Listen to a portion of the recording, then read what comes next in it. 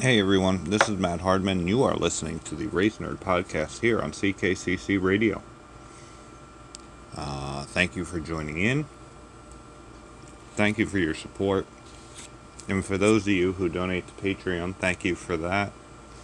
And we will have a new episode coming up on Patreon very soon. As you can tell, it's been about a week and a half, almost 2 weeks since our last episode dropped. We've had a lot go on. We had a lot going on in the sport. I've had a lot going on with my job and whatnot, so it's kind of been hard to record, so I'm going to kind of compress everything into one show. We got some racing to talk about with Martinsville and the 4 races at Homestead this past weekend, and we have Talladega coming up this weekend. We also have the issues with the issue of what's going on in America and how it relates to NASCAR. The All-Star race and what's going on with that, and the Hall of Fame vote. So let's get to it. First up, we have 5 races to cover.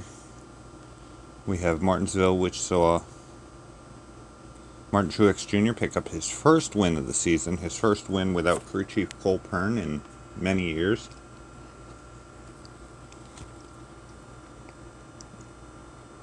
After that race, we moved on to Homestead, which saw 2 doubleheaders, the Xfinity and the trucks on Saturday, and for an encore, the Xfinity and the Cup guys on Sunday. Saturday featured Kyle Busch extending his all-time wins list padding those stats there with yet another win. Then Harrison Burton finishing out Saturday, picking up a win in the Xfinity Series. Then we move on to Sunday with Chase Briscoe picking up his 3rd win of the season. Not to be outdone, Denny Hamlin on the Cup side picks up his 3rd win of the season and his 40th career total win in the Cup Series. So with all that going on, we had what's been going on in America involving Black Lives Matter. As I said in the last episode, we had Bubba Wallace running a Black Lives Matter car, a car without sponsorship, just with the message of Black Lives Matter and about unity and understanding.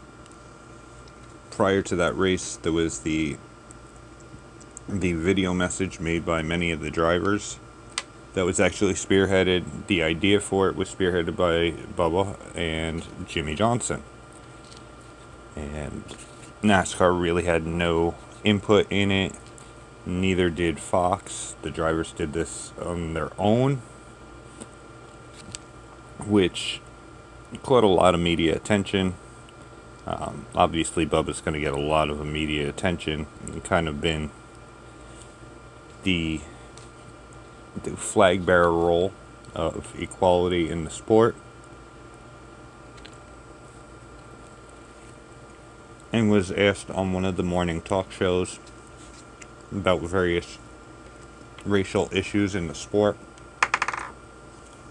and one of them that came up was the Confederate flag, to which Bubba replied that the Confederate flag needs to be removed from all the tracks.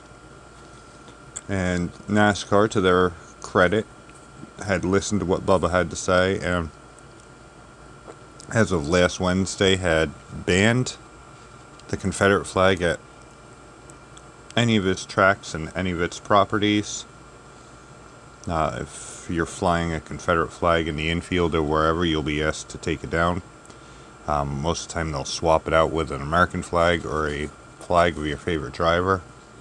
And if you refuse, then you'll be asked to leave the track. And if that's still an issue, then you'll be removed from the track and possibly have trespass charges against you.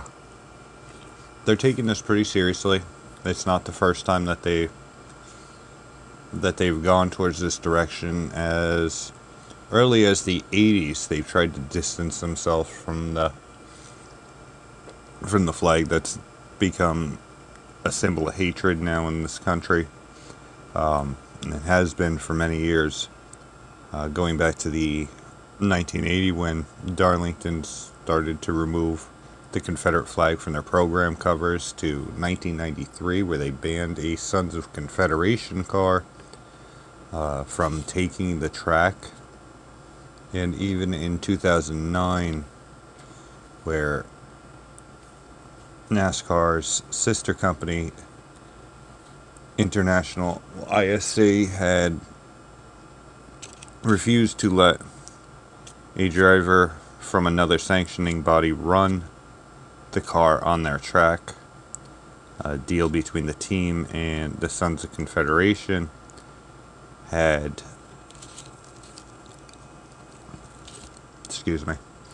they had worked out a deal where they would run at a standalone track without any NASCAR involvement.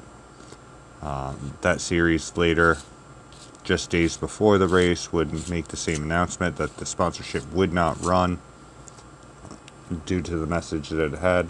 And even in 2015, where they discouraged fans from bringing the American flag and had Confederate flag, and had actually offered fans who would bring the flag, they would offer them to swap it for another flag of their favorite driver or of the American flag. But this has been the most direct way to solve the issue, and we'll say it hasn't gone without controversy, as Truck Series driver Ray Ciccarelli had gone on to a tirade on Facebook that same day and announced that he is done with the sport due to the quote-unquote the political BS. And although he doesn't stand, that he is not a fan of the flag, he stands for the fact that some people do believe in that flag and this and that. Basically putting his foot in his mouth.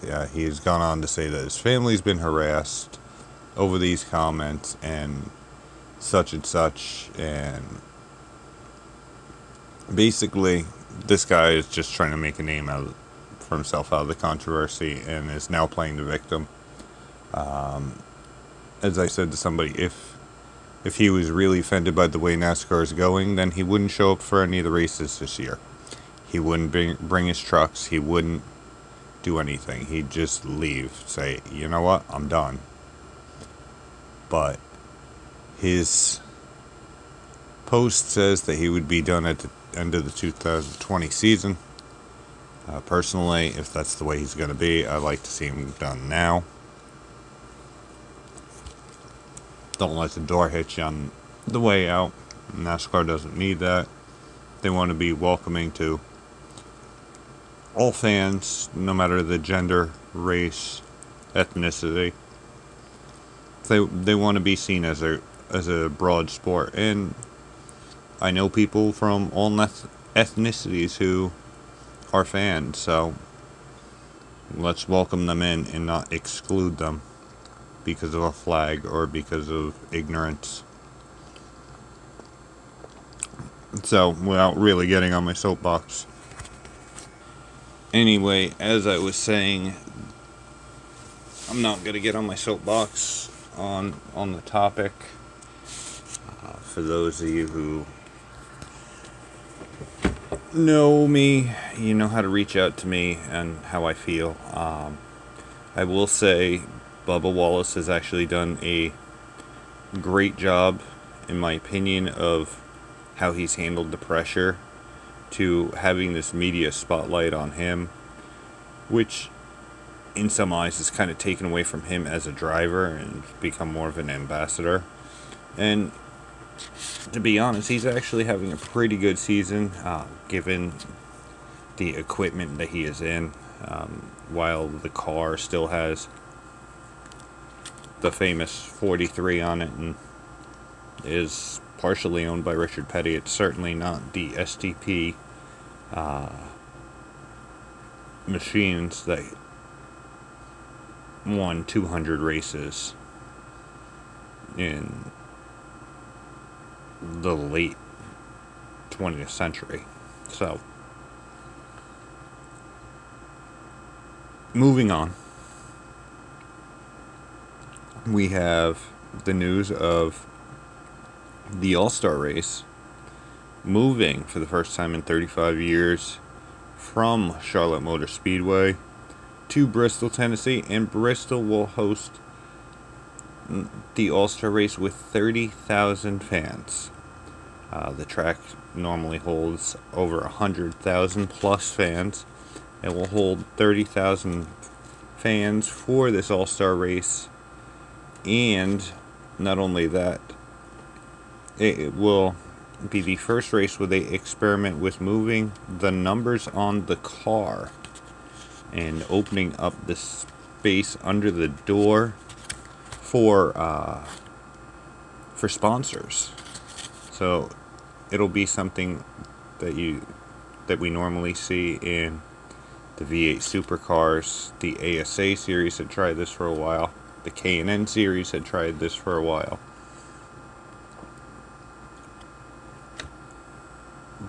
Doing this, and it's become another hot button issue.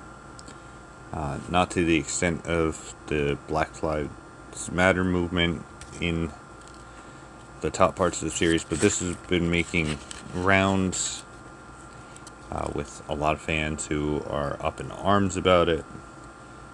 I listened to Dale Jr.'s take on his show, and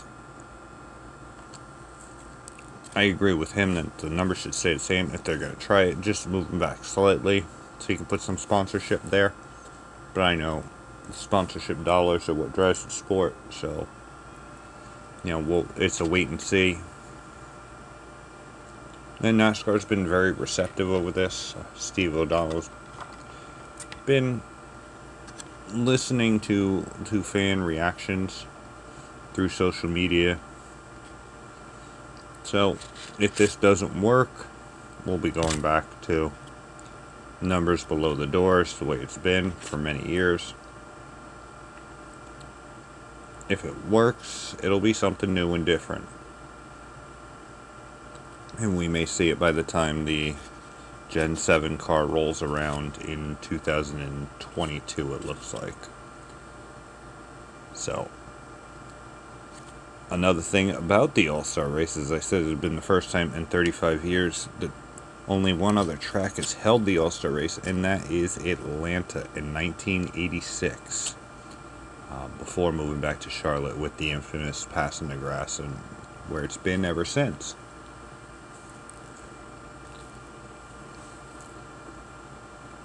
So, that's something to look forward to. I think it's going to be a very unique All-Star race, as Bristol always puts on exciting racing, especially if you go back to Cup races in the late 90s, early 2000s. They were certainly explosive in more ways than one. And with the amount of money that the All-Star race gives to the winner, and no points on the line, you're definitely going to see a lot of beating and banging. So, moving on, we have, due to the coronavirus, the vote for the NASCAR Hall of Fame was moved back. Just this past Tuesday, they had announced the winners. Well, not the winners, but they announced the inductees for the 2021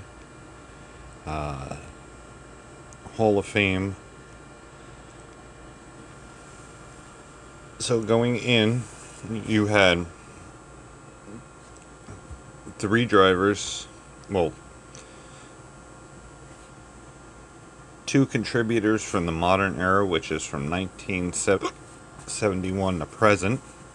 You had the Pioneer Ballot, which was from the induction of the sport to 1970. Then you had the Landmark Award, which is separate entity, but also is acknowledged in the Hall of Fame. The nominees that were for starting with the Landmark Award were Ralph Seagraves, who was the man behind bringing the Winston cigarette sponsorship to NASCAR in the early 70s, would bring them into the sport in 1971, which helped streamline the sport and make it very marketable and would make it what it is today. Janet Guthrie, who became the first female to run both the World 600 and the Indianapolis 500. Alvin Hawkins, who, I'll be honest, is the only name on this list I'm not familiar with. Mike Helton, the former president of NASCAR, oversaw a lot of stuff in the sport in the late 90s, early 2000s, before stepping back and taking a kind of an advisory role to Steve Phelps and Steve O'Donnell. And Dr. Joe Matoli, who was the man behind the building of Pocono Speedway. Pocono, which had a lot of help and whatnot from the France family, and would bring NASCAR racing along with IndyCar to the Northeast, to the tri-state area, especially when you think that Pocono is only about an hour and a half, less than 2 hours from Manhattan.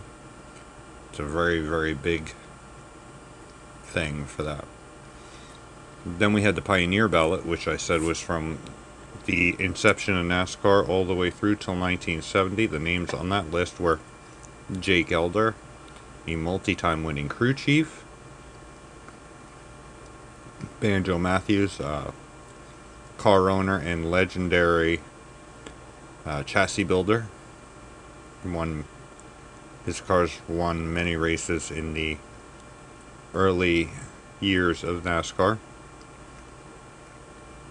Herschel McGriff, the ageless wonder, who just as of last year was competing at the age of 90 in the K&N West Series, was a former Winston West Series champion, multi-time champion, and I believe is the only living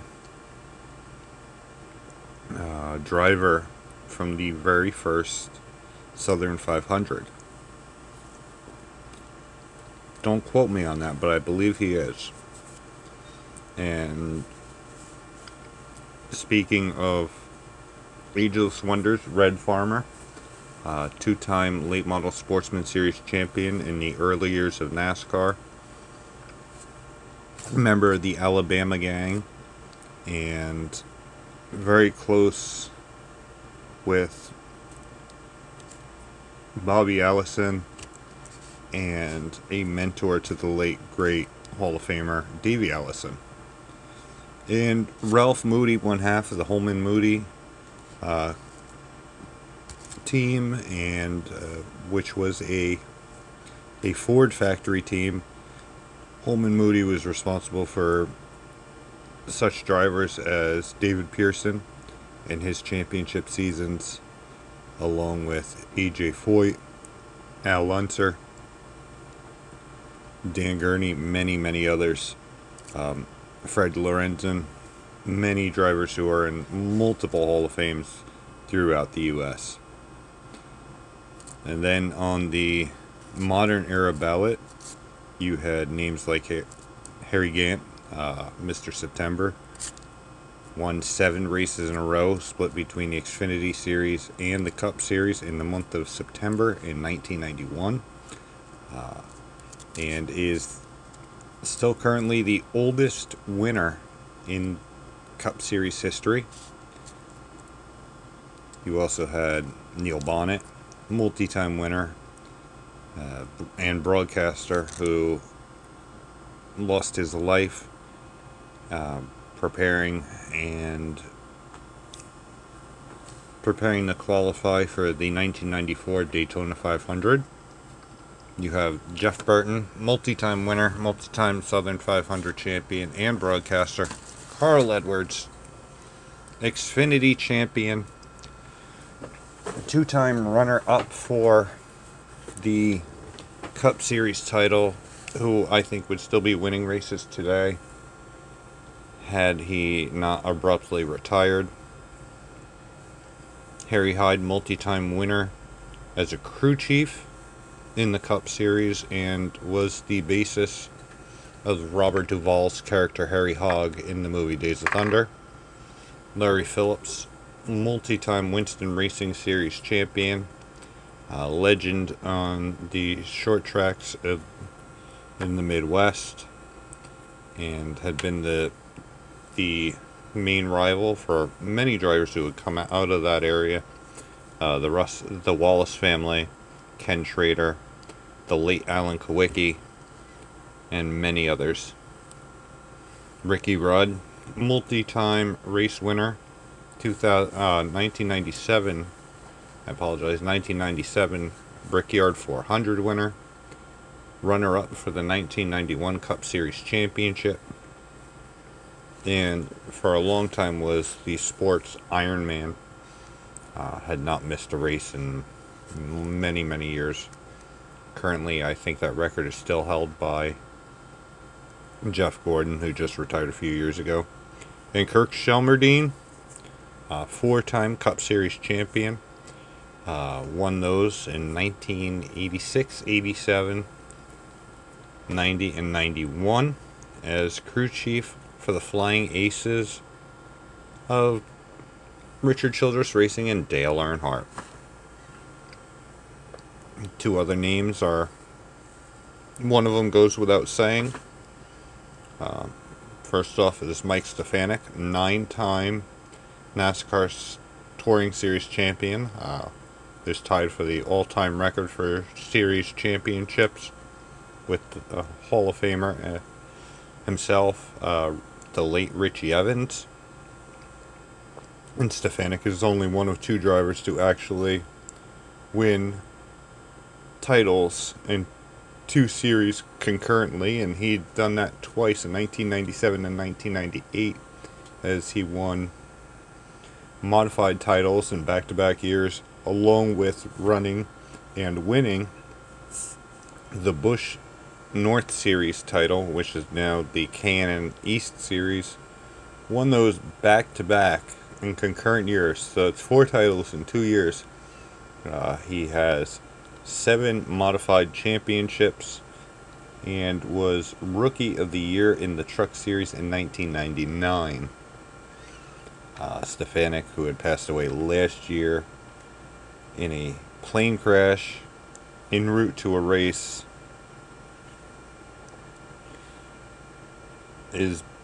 Stefanik's been a driver that I have been advocating for years.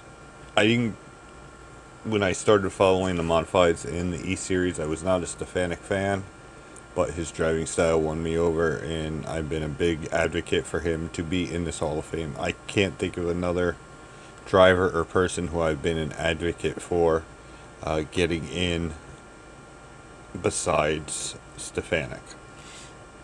And the last one goes without saying. It's a gentleman who has 2 Xfinity titles, 2 Daytona 500s, 50 wins split between the Xfinity Series and the Cup Series, the 2000 Winston All-Star Race winner, and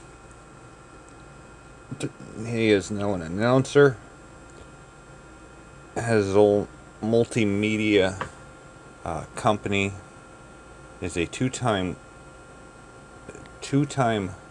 Busch Series champion co-owner and has won the series title something like 5 more times as a full-blown owner. A man who transcends racing into pop culture. Dale Earnhardt Jr. will be joining his father, Dale Earnhardt Sr., in the Hall of Fame. Jr. would get 76% of the vote. And I know a lot of people were saying that Jr. did not belong in. His stats alone are good. 2 Daytona 500 wins, you can't spit on that. 26 wins in the Cup Series. Then you look at what he'd done in the Xfinity Series, 2 championships there, 24 wins. Had just run Homestead in his 1 race of the year and finished 5th. He certainly has what he's done as an owner with all those championships and drivers that he has brought up into the sport who are superstars. You look at Chase Elliott and Martin Truex Jr. just for 2 examples. Chase Elliott, who is certainly the most popular driver in the garage, and Martin Truex Jr., who had won the 2017 championship. Those are just 2 of the successes he has, and he continues to groom new talent year after year. So he most certainly is, and he's been a huge ambassador to the sport. And you can tell that this man just has absolute love for the sport. He grew up in it. The sport means everything to him. So it's really nice to see them give that same acknowledgement, that same love back to him. So there is not one wrong vote, in my opinion. Oh, I forgot to mention the Landmark Award winner. That was actually Ralph Seagraves, who was very deserving as well. So I think I picked, when I said this on a long time back podcast, when they announced the names, my picks were Junior, Stefanik, Banjo Matthews, and Ralph Seagraves. So I picked Banjo over Farmer, but other than that, I nailed this all. So, some other quick stuff to talk about. I'm not going to get into it on this week's show because it's still kind of unfolding, and we'll see how it plays out this weekend. But there's been a long-standing feud between Corey LaJoie and Denny Hamlin, and apparently it came to a head.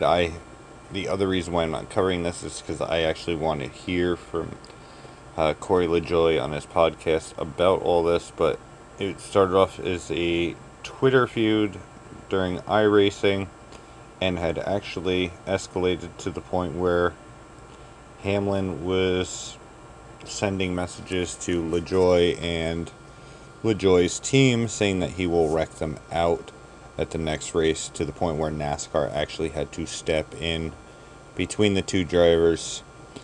And yeah, that was a pretty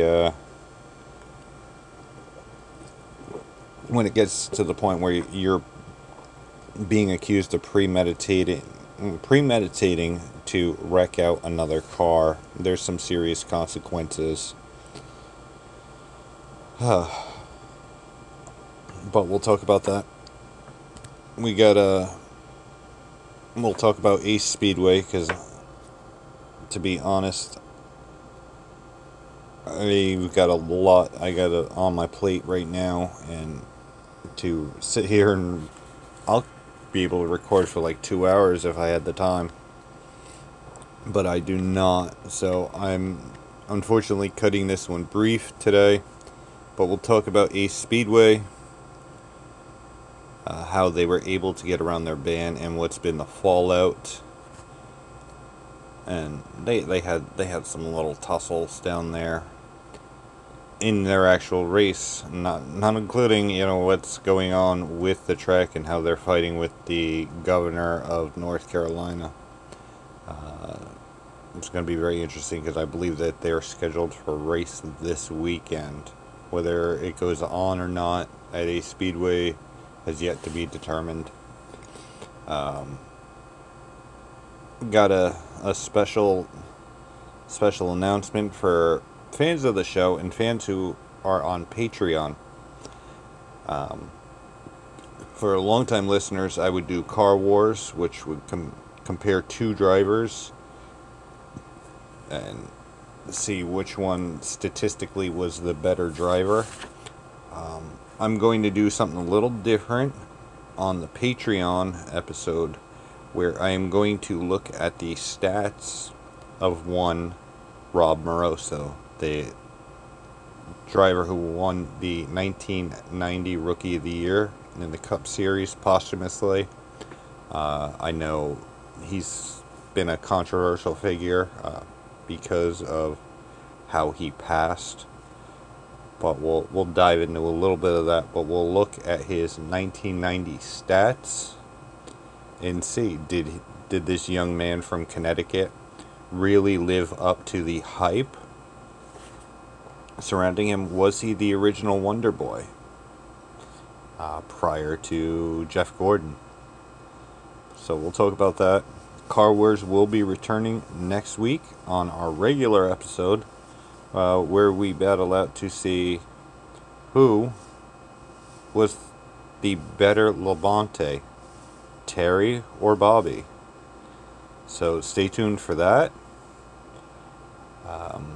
Stay tuned for other fun announcements. And if you haven't yet, check out Patreon, CKCC Radio, where you can not only find some of our Patreon episodes on here, but you can also find Patreon episodes for Jeff Trelowitz in his Ranking Tracks show, where he